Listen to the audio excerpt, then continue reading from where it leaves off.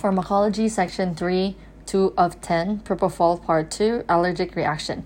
Despite concerns that propofol might precipitate anaphylaxis in patients allergic to egg, soy, and or peanuts, there is a gross lack of evidence to justify these fears. This can be a confusing subject, so listen up. The problem begins with lecithin, and an emulsifier derived from egg, soy, and peanuts. Egg. Most people with egg allergy are allergic to albumin in egg whites. Egg lecithin is derived from the egg yolk. There's no good evidence to support cross-sensitivity in egg allergic patients. Propofol is probably safe to administer to patients with egg allergies. Soy. Any soy proteins that are capable of producing an immune response are removed during the refining process. Propofol is safe to use in patients with soy allergy. Peanut. Like soy, peanuts are a type of legume. Some have speculated the potential of cross-sensitivity between peanuts and soy, and thus propofol. Although there is no evidence to support this, propofol is safe to use in patients with peanut allergy. The bottom line is that propofol may be safely administered to patients allergic to soy, peanuts, and probably egg. Propofol infusion syndrome. Propofol contains long-chain triglycerides and an increased LCT, long load impairs oxidative phosphorylation and fatty acid metabolism. This starves cell of oxygen, particularly in cardiac and skeletal muscle. Propofol infusion syndrome is associated with a high mortality rate. Risk factors. Propofol dose greater than 4 mg per kilogram per hour or 67 micrograms per kilogram per minute.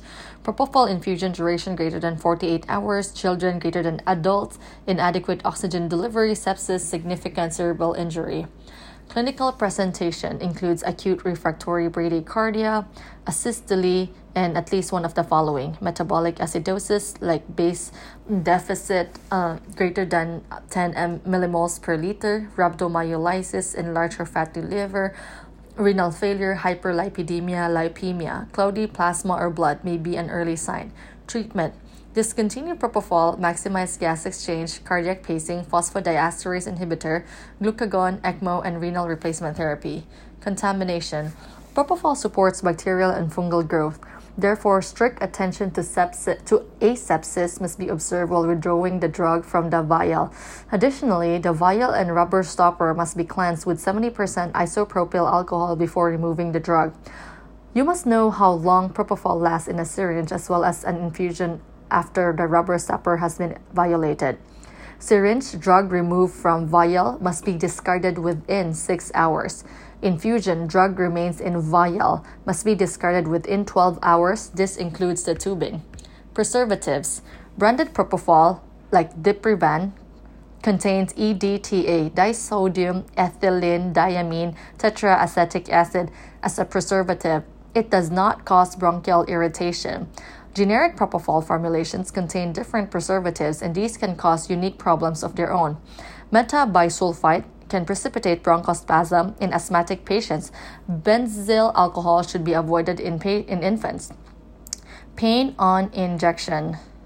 Propofol injection pain can be minimized or eliminated by injecting into a larger and more proximal vein, lidocaine before propofol injection or mixed with propofol, giving an opioid prior to the propofol. Antipruritic effect. Propofol 10 mg IV can reduce itching caused by spinal opioids and cholestasis. Antiemetic effect. Propofol 10 to 20 mg IV can be used to treat PONV. An infusion of 10 micrograms per kilogram per minute can also be used.